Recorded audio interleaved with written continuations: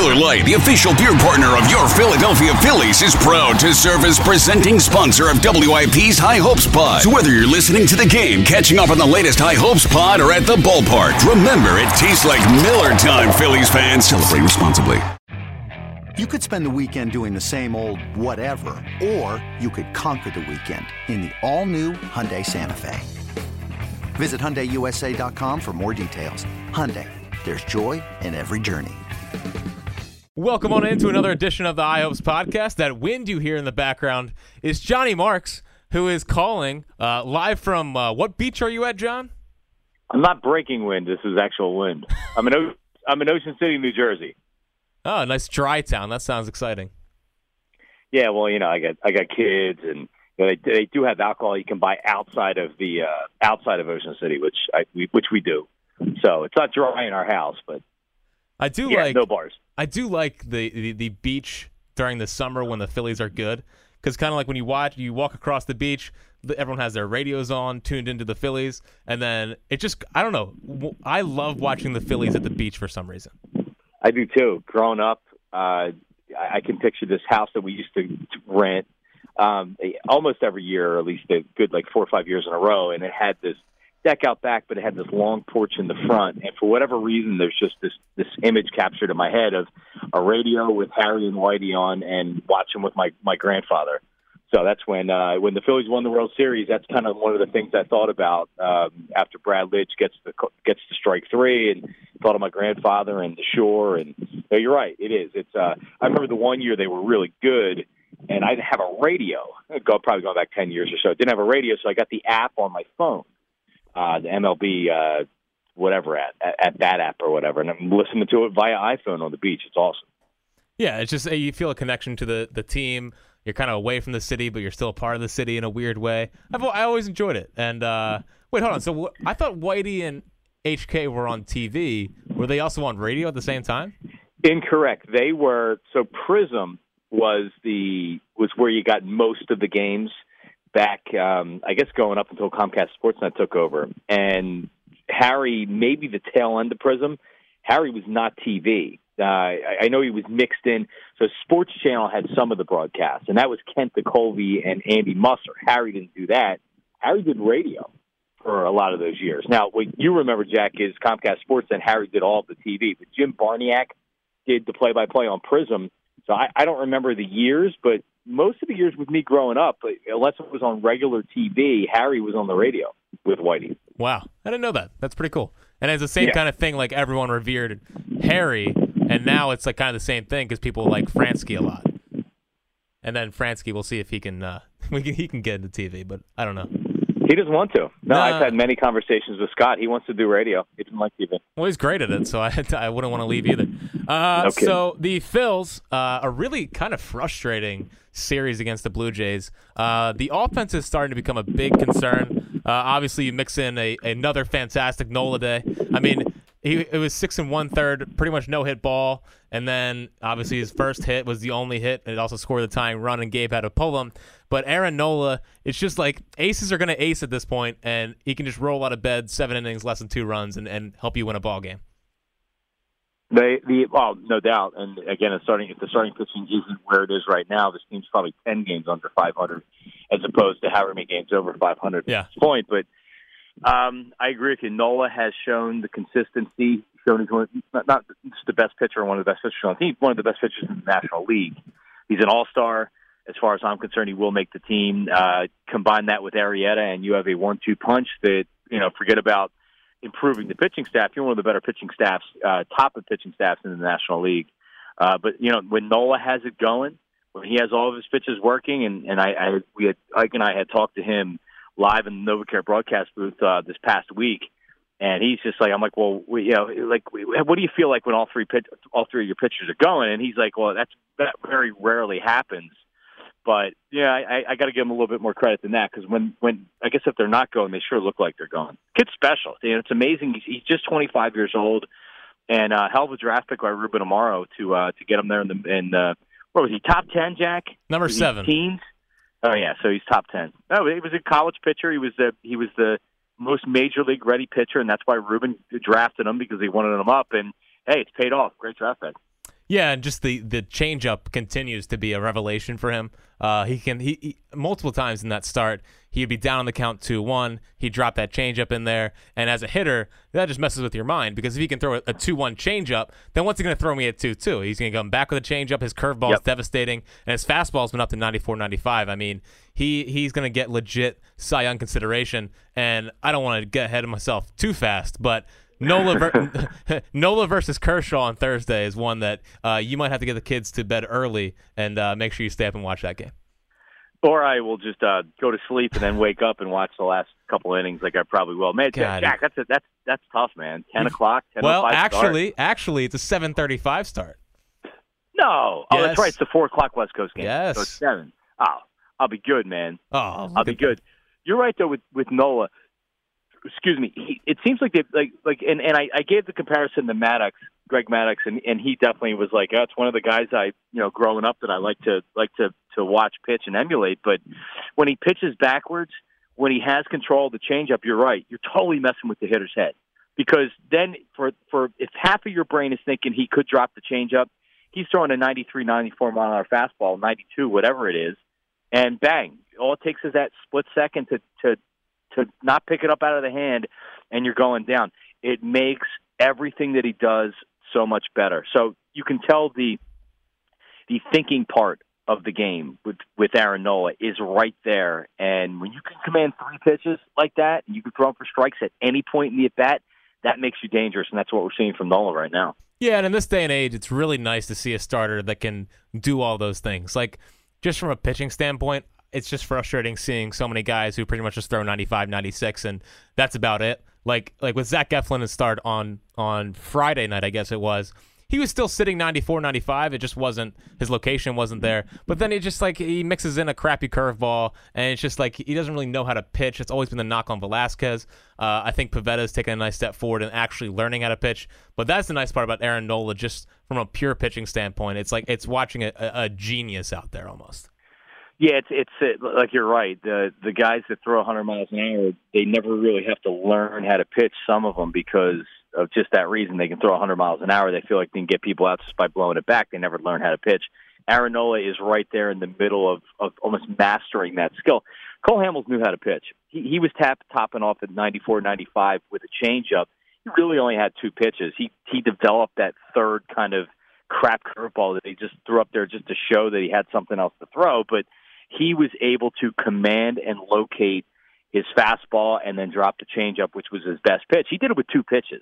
So if he can do it with 2 pitches, I said this on the air, and Ike kind of raised an eyebrow at me. Aaron Nola's got better stuff than Cole Hamels. He's got better pure stuff. He's got better pure stuff. No doubt. That doesn't mean he's the better pitcher right now, but he's doing something this year. Cole Hamels never had a year like this. Not if he continues it for the whole year. So I'm not trying to take anything away from a guy that won won a World Series and an NLCS MVP. But Aaron Nola's stuff is great right now, and he really knows how to use it. Yeah, I mean, Aaron Nola, to me, looks like a poor man's Pedro almost. But just from the two-seam fastball movement, it's 94, 96, it's not 98 like Pedro's was. The curveball is just like Pedro's, not as sharp as Pedro's. And the changeup, I mean, people don't talk about Pedro had the best changeup in the league, too. And I feel like Nola's, all 3 of those pitches are like a tier below Pedro, but even being put in that category is absurd. No, you're right. Same kind of stuff, same kind of movement. Pedro he had those fingers where he could literally take his fingers and bend them all the way back to his hand, to the back of his hand. It was weird, but that's it. He was able to get such good movement from his pitches because he was able to snap it. And I know one of the grips he had on his changeup, he would almost put his one finger like all the way back. It was creepy, but I mean, you're right. You're saying that he's got the same kind of size as Pedro. Pedro wasn't a big dude, and you're looking at the same movement. Now, can he really kind of take that next step? And because league's going to adjust to him, league's going to adjust to what he's doing right now a little bit, and we'll see what happens the next time around the league, which we're already seeing the NL East. But it's going to be an interesting road trip to see what these guys do. But Nola so far, thank God, because he's really helping save this season. Yeah, and the part of the team that's not helping save the season is the offense. I mean, they have a Double Herrera who's batting 340, great. But other than that, their next highest hitter is like 260. in Cesar Hernandez and everything. Yeah. I mean, Santana just got above 200. Rhys Hoskins is in a horrible slump. Scott Kingery looks like he's starting to break out just a little bit. He's hit some balls hard recently. But other than that, and Franco's having a nice little bounce back year, but still you can't trust him yet. The lineup is just, I did not expect the lineup struggling as much as it is. Yeah, and I would think that means it's going to be a big July because the bats will wake up at some point. And I've touched on this a couple times. I hate what he does with Hoskins, putting him at 2, Gabe Kapler. I hate it. I want him down in the lineup. I bat him 5th or 6th. He's not showing great flexibility in what he's doing with the lineup. He's just not. I don't like it. He's moved Kingery down a little bit. I don't know if Kingery has earned at bats so far. Alter's shown pretty good power.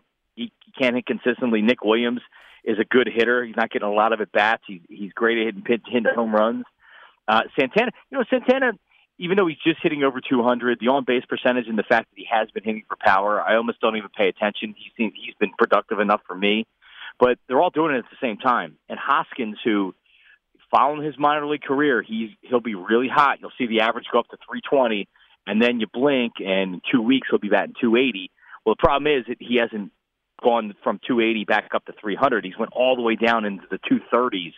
So it's time to start picking it up. And he's pressing. He's trying to do too much. He's taking too many pitches. At this point, I would move him back in the lineup. And I would try to get him on some fastballs. First pitch swinging. He's taking too many pitches. He is. He's taking too many first ball strikes. Swing earlier in the count. Try to get some hits. I don't know what's going on with him. Yeah, and they're all about the analytics and all that and all the numbers. And it's mind-blowing because he's a career 140 hitter out of the 2-hole. There's not even good analytics backing him up playing in the 2-hole. So I'm with you. Move him down the lineup. You can put someone else in the 2-hole. Put Santana back there. He's heated up a little bit. I think it's important to have a guy that can drive and runs at the 2-hole. It's just that when Hoskins is struggling as much as he is, it doesn't make sense to keep throwing him out there and hoping that he figures it out, especially given his whole entire career. He's in the 140s. Yeah, no, you're right. And if you're not swinging at I remember I don't know if it was 91 or 89. Darren Dalton started off really, really cold, and Jim Fregosi probably had to be 91. Jim Fregosi put him in the 2-hole because Lenny was leading off. Lenny was getting on base. When Lenny would get on base like he was, you would have that big hole in the right side, Dutch being a left-handed hitter. Plus, he saw a lot of fastballs because pitchers were worried about Lenny stealing. So what did it do? He went on a monster tear, and it really just turned around his season. He didn't bat second the entire season. They kind of, when the newness of that wore off, they moved him back a little bit in the lineup. But do something with Hoskins. Have him swinging earlier in the count. Move him back to 5th or 6th. I don't really care what you do. Put Kingery at second and tell him, listen, just swing at first pitches. You're seeing a lot of fastballs early in the count. Swing. You're not a high walk guy anyway. Well, you followed Kingery's minor leagues pretty closely. He never seemed like a guy that was trying to work pitchers, and he seemed like a guy that would just jump on first pitches early in counts and be aggressive. Yeah, I won't say he had a great approach at the plate because he didn't. He's not a high walk guy, pretty high strikeout guy, but he was following through with some power. But I think you're taking away with what he does. He's not the guy that has the approach to come up and see 6 or 7 pitches at the at bat. He wants to see ball, hit ball. It's okay to have guys like that in the lineup. Yep. If you have other guys that are patient and have high on base percentage, that's not going to be his game. And I feel like that they're trying to make that a bigger part of his game. Let him get up there and swing the bat. He's thinking too much right now, Kingery. He's got the skill. He's got the bat. We know what he can do. He's just got to do it. So yeah. I think this is where the analytics maybe are coming in, and some of these young players hurting them.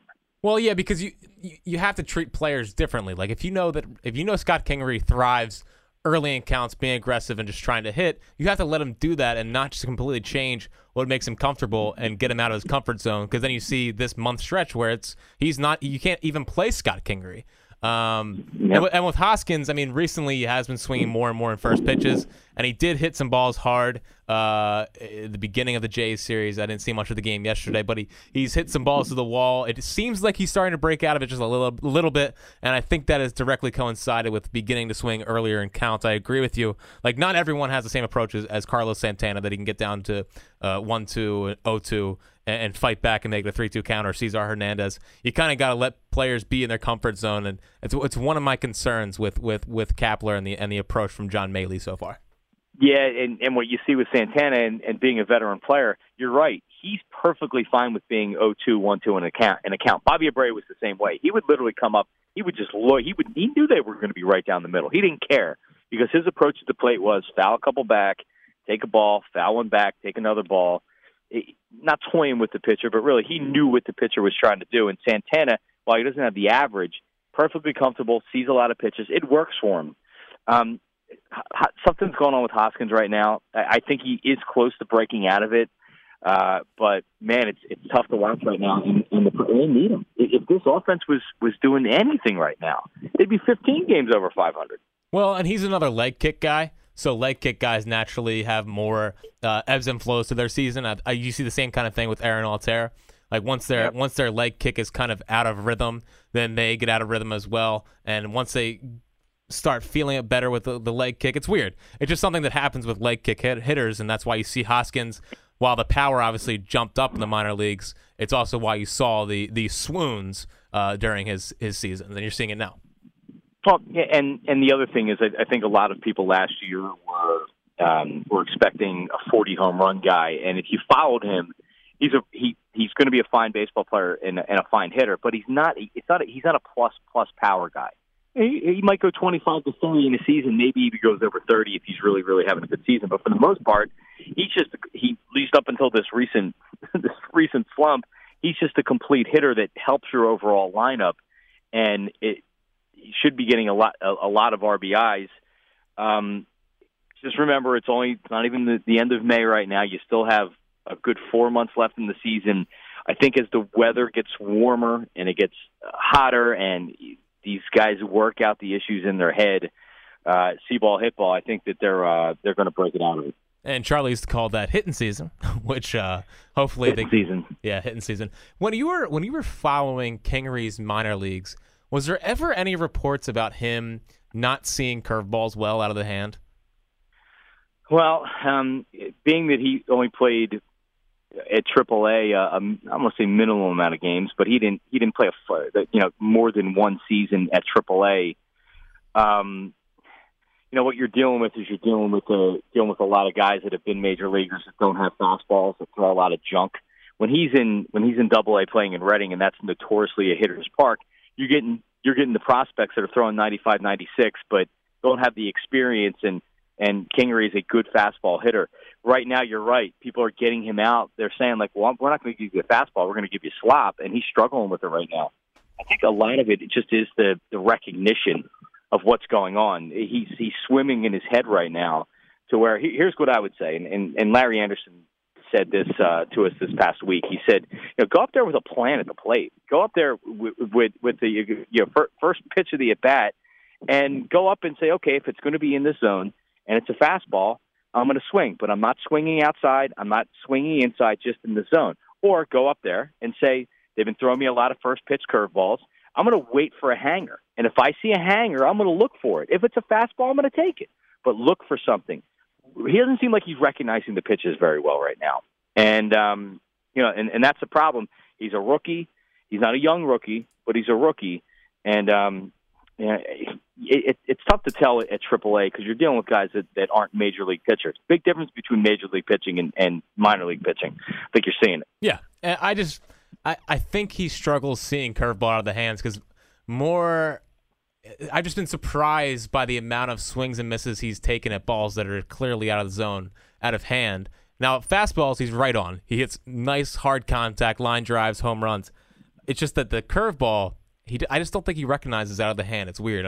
I want to monitor that one closely. What he has been doing recently, and something that I think is one of the best parts about baseball, and what I wish we could kind of come back to, he's been bunting a lot to get on base, and I think it's interesting. Maybe that helps him get out of the slump. But I mean, he's such a weapon on the base paths, and bunting could be a way for him to get out of this little slump. Anything he can do, and that's why maybe putting him up at 2, I had no problem with him hitting second. Just here's what you need to do. He needs to get on base because he has, even though he'll never be a high steal guy because A, guys don't do it anymore, but B, you really have to make an effort to steal bases. Cesar Hernandez, if he wanted to steal 25 bases a year, he could.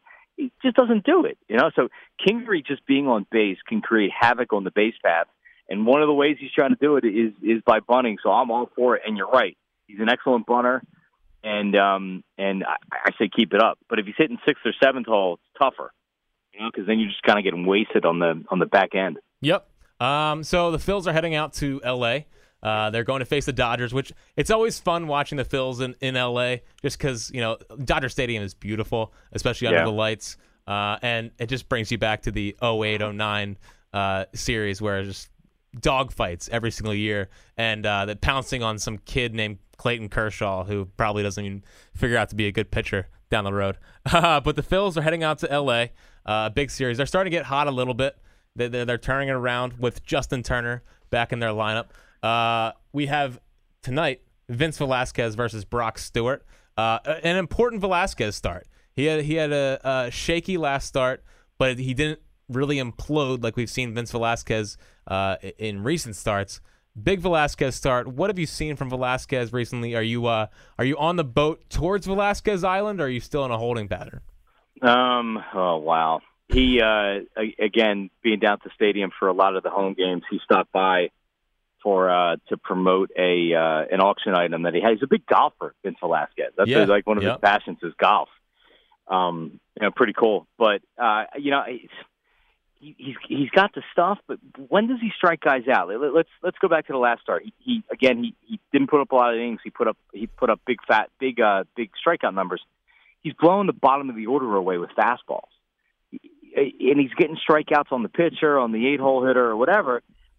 I'm not going to tell you that put him in the bullpen and he's a bullpen guy, but it's great. Go 5 innings and get 9 strikeouts and give up 4 runs. Well, okay, great. Now you got to get 4 innings out of the bullpen. It's better than having 3 innings and giving up 7 runs. But the mental part of the game is coming along slower for Vince than it is for I think some of the other guys. He really gets himself worked up on the mound. You can almost sense the moment every game where it's kind of like, uh-oh. He's figuring a way out of it. He's figuring how to get out of it. He's figuring how not to get in those positions. But you're right. Now, going out west, facing a good Dodgers team and a good Dodgers lineup, do I expect him to come out in 7 innings and 3 hits and 1 run? Not really, but I'm curious to see what he can do. Velasquez. This is a big road trip for the whole team. This could be one of these things where it's bonding time. Get away from the family. Get away from everybody. You go San Fran, Los Angeles, and then Chicago, 3 great cities. Maybe you go out a little bit, a couple extra dinners with all the guys. So this could really be a huge part of the season for everybody, just kind of bonding and getting away. Yeah, and tonight would be a really good statement start for Vince Velasquez and get things rolling back with him and kind of set the statement for this entire road trip. They had a tough series against the Blue Jays coming off of the Braves series, which I wonder if there's a little bit of a hangover there. You're right. Get away from the city.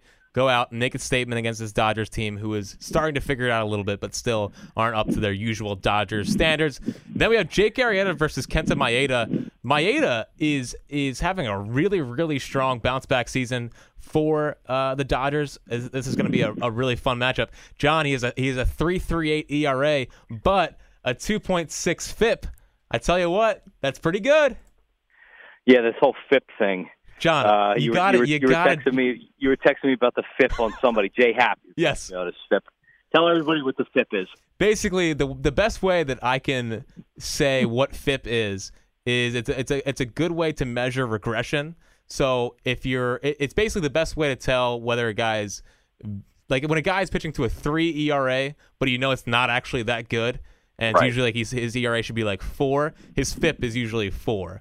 So it's a truer indicator of an ERA, what it should be. Right. So Arrieta has like a 3-something ERA, but you're worried because his FIP is in the 4s, so you're worried about regression. It's a good way. Yeah, well, Arrieta gave up some hits, wiggled out of some jams, so you're right. To where I bet Nola's FIP is lower than his ERA. Well, maybe it's right at his ERA. Damn. I'll look it up for a second, but. Yeah, important Arrieta start. He had a really nice bounce back start last week against the Braves. It was a big statement. Like it was a Wednesday game to take a series against the Braves, and Jake Arrieta went out there, and that's what you're paying him $75 million to do, is to win a game like that. Yep. Yeah, and you can tell that he's a guy that's been around, that's been in a lot of good games. We were just talking about it this past week. With the Eagles winning everything and the Sixers being in an exciting season, the Phillies signed a former Cy Young Award winner that also was a World Series winner, and it wasn't really talked about. And High Hopes talked about it, and there's some chatter on the radio airways or whatever, but there wasn't when they signed him. Here's the phone number at WIP, and there's every line's lit. Oh, Arrieta, flew under the radar. You're talking about a guy that he's not Doc, he's not Roy Halladay. I'm not expecting people to act like that, but I feel like we really, really flew under the radar a lot like this team. He's a professional. He's a professional number one starter, and I'm glad the Phillies were able to get him on a 3-year contract. He's going to be a huge help to this team, to this young staff, and I think you're seeing the direct results right now. Jack, I talked to him down in Clearwater, and he wanted to talk more about the pitchers on the staff that he was just getting to know than even himself. He knows what he is, but he said, man, Nola's stuff is great, and Velasquez might have the best stuff of any of us. So he's a veteran presence on top of being a guy, like you said. Big series against a team that's a couple games, a game and a half up on you or whatever it is, and he went out there and he showed, like you said, why you got him. Yeah, and these guys, they definitely look up to him. I mean, all these guys talk about how great Arrieta has been. His presence in the locker room might even be more important than his presence on the field. It was just nice that in the biggest start for the Phillies in like 6 years, I would say, he went out there and he showed that he could still get it done in big moments. Arrieta, whether he has a struggling start, whatever, I trust him in a big game more than I trust most pitchers. He's proven that he's a big game pitcher for his time in the Cubs, in the World Series. I mean, in 2016, he didn't have a great year at all. I mean, it wasn't like his 2015 year where he had a .77 ERA in the second half. In 2016, he had a fine year. It wasn't a great year, but guess what? In the World Series, he went out there and shoved, and was one of the main reasons why they won. He's a big game guy. I trust him. And another important statement start against the Dodgers Tuesday night at 10:10. And then we have Eflin versus Ross Stripling. I mean, whatever. Eflin, I was pretty disappointed in his start against the Blue Jays. He was not spotting that fastball on both sides of the plate. I mean, the one reason why I was more into Eflin than I have been in years past was because it looked like he was spotting it to both sides of the plate, which just unleashes so much more from a pitching standpoint. But he didn't do that at all. And when he got up behind and things started to unravel, he just kept throwing fastball after fastball after fastball, and they were hitting piss rods off of him. So it was a really, really disappointing start against the Blue Jays. But obviously, hopefully, you can get him back against the Dodgers. But we'll see. Is Eflin Pivetta of last year, where Pivetta showed you, he flashed you, and it was going into June, I think, where I remember he had a couple starts in a row where you're like, damn, look at his stuff, and he was really producing, and then it kind of went downhill from there and it snowballed. Maybe Eflin is Pivetta of last year. He shows you the flash of the talent and the stuff that he has, but it's going to take some time to get it all together. Remember, we look at these pitchers and we think that they should be finished products when they're 24, 25 years old, to where it does take some time to develop. So I think we're seeing the development of Eflin right now. I would say the one difference between him and Pivetta is that Pivetta's off speed was always disgusting. It was just whether or not he could locate it and whatnot. Eflin's slider, I think, is tough to square up because it moves on a 3-9 kind of basis. So I just think it's naturally hard to square up from a hitter standpoint. But Pivetta probably had better stuff. But yeah, there could be something there. It's 95, 96, and what he showed his previous 3 starts was he was able to locate it on both sides of the plate. So I'm not completely out, but it was just a disappointing game against the Blue Jays. And then, boy, the rubber match. Thursday at 7:35, Nola versus Kershaw.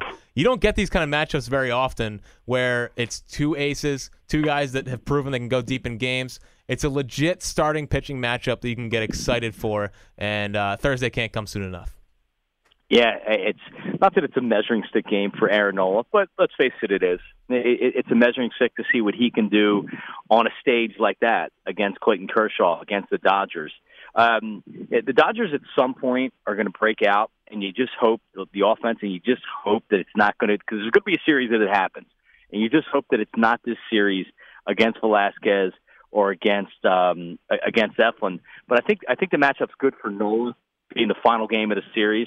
Depending on what happens before that, he should be pumped up. Yeah, we'll see. But it's going to be it's definitely circled on my calendar to where I'll be up for this one. This will be the one night that I stay up extra late. And it was the Dodgers series last year that kind of sunk the Phillies. So you hope it doesn't happen again this year. I mean, last year it was the Neris game where he what was it, back to back to completely crush any momentum, and then after that series when they went into that May where they won like 5 games. So you just hope that doesn't happen again. But the one perk of this is it's late night Phils. I know you can't do it, but for us strapping young men out there, we can stay up late for these Phillies West Coast trips. I always look forward to it. I love watching late night Phils because it's at that point is when you're staying up with all the real fans because the frauds are already in bed. Yeah, my first bathroom trip, I'll be checking in. It'll probably be the fifth inning. My first bathroom trip, so I'll be watching. I'll flip it on. I'll just be honest. I won't lie like a lot of people out there, a lot of talk show hosts, a lot of podcast people that are like, "Oh yeah, I stayed up for it." No, you're not. I will be asleep by the time the game starts, most likely, or right when it starts, and I'll be up. I'll be up watching it later. But yeah, man, the West Coast games are tough these days. Yeah, they are tough. Before we get out of here, we have to talk about Sixto Sanchez getting back on track this week. I don't know. Yes, sir. Did you see it? Did you see the stat line or the box score? I did. Yeah, he finally reached double-digit strikeouts. The velocity's coming back on the fastball, and the reports that I read on the game were that his off-speed stuff's really coming around too. So he's got the ERA getting down towards 3. And yeah, not that you're worried about him being a good prospect, but when you're talking about a 19-year-old who throws 100 miles an hour, there's a lot of things that can happen between high A ball and the major leagues. But he's right back on track, and kid's looking good. We'll see what he does from here. He struck out 10 on 78 pitches. Like that is 6 innings. That is efficient. So Sixto, I mean, basically Matt Gelb came out of The Athletic and wrote an article on Sixto last week, and he was just like, everyone in the Phillies are basically saying that he was just messing around his first couple starts, just getting back into the swing of things. He missed all of spring training with an illness, and now he's kind of rounding back into form. I mean, the guy is just insane. I can't wait till he gets up here. Well, and the Phillies wisely, by the way, took the foot off the gas and said, no, you're going to wait. And held him back. So this is really right now is almost like he's starting the regular season. That the first however many starts of the season were his spring training. He was doing extending spring training and he was throwing a little bit, but no worries with Sixto Sanchez. He's looking great. Now some of their other top prospects or high draft picks at least not so much. Well, listen, don't say that. Adam Hazley is getting hot. I think he's batting like .338 in his last 2 weeks. Yeah, he's been hitting. Moniak's still a singles machine, batting around 240. Cornelius Randolph is not a major league player. He can't even hit 200 in Double-A. Maybe make some majors at some point. With prospects when they make jumps from different leagues, and you're seeing Hazley, who was supposed to be more of a major league ready player coming out of college, playing in the same level as Moniak. Well, at least Moniak's 19, 20 years old. Hazley, he played 3 years in college. So you're right. He's playing, but he's better. He's getting better. He's heating up a little bit, but time's ticking. I think Sixto is going to be on the team next year, for a playoff. A K-Rod? For like a pennant run, like a nice little September call up, August call up, and just put him in the bullpen, and then the year after put him in the rotation. I think he's going to be here next year. I really do.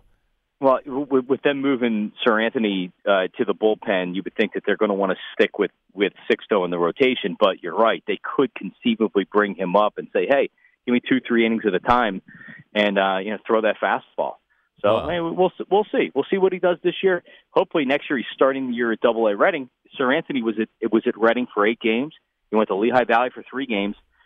Just this year, he never pitched above A ball. Sir Anthony Dominguez before this year. He's 11 appearances above high A ball, and he is dominating in the major leagues right now. And Gabe Kapler's using him very well. I like how he's using him. Well, he's using him in the correct role. He's not putting him in the closer role. He's coming in. He's being the fireman, and he's getting the most important outs of a ball game. And honestly, sometimes it's great just to tune in and just to see him. Like my 2 main reasons to tune in to watch the Phillies right now is the chance of seeing Sir Anthony and the chance of seeing Alfaro throw out a guy. Oh my God, Alfaro's amazing. I love him. He's amazing. He's like a big pudge, a monster pudge. And you know what? You can tell at the plate, he's got a pretty good approach. He really has bounced back. Early in the season, there were a lot of people being like, "Uh-oh, he looks clueless at the plate." Well, calm down, and you see the raw power, but he has a chance to be really good defensively, calling a game, and we can see what he does when he throws. He's throwing 92 miles an hour, 91 miles an hour back there, getting base runners. It's you're right. It's fun. The young players on this team right now are really fun. Yeah, I wish his K rate wasn't at like 45%. And I don't think he can make contact on fastballs above 95 miles an hour. It's like the opposite of Carlos Ruiz. But yeah, it's all there. His approach has been better. He's been trying to go the other way a lot more recently, which I found pretty interesting. We'll see. I'm in a holding pattern on his offensive game, but his defense is just a reason to tune in on a night in, night out basis. If he hits 250 and can have 15 home runs and drive in RBIs, you're fine with it because the defense is going to be good. Yep. I've always felt that with catchers. If a guy can call a game, is good defensively, he can bat 220. If he gives you 10 home runs, he can drive in 60 RBIs. I'll take that guy every day of the week. Hopefully Alfaro can be that guy. All right, well, enjoy the rest of your Memorial Day weekend. And my man. And tonight, Vince Velasquez versus Brock Stewart, an 8 o'clock start. So you maybe will stay up for most of it. We'll see. Well, I'm driving home tonight, Monday. Okay. So we're leaving here. Probably at 7 o'clock. So I'll be listening on the way home, and I'll catch the rest when I get home. Well, sounds good, Johnny. And we'll talk to you tomorrow. And review us. That's the big thing. Of course, we had a good positive night of reviews. We're up to I think 50 5-star reviews and 20 actual reviews, 5-star ratings, 20 reviews. So keep getting them in. Help us grow this thing. It's a bunch of fun to do these episodes. And as this team goes on and as they inch toward a possible playoff berth, our podcasts are only going to become more fun. So, yeah, definitely rate us, review us, and we'll talk to you soon. All right, Fred.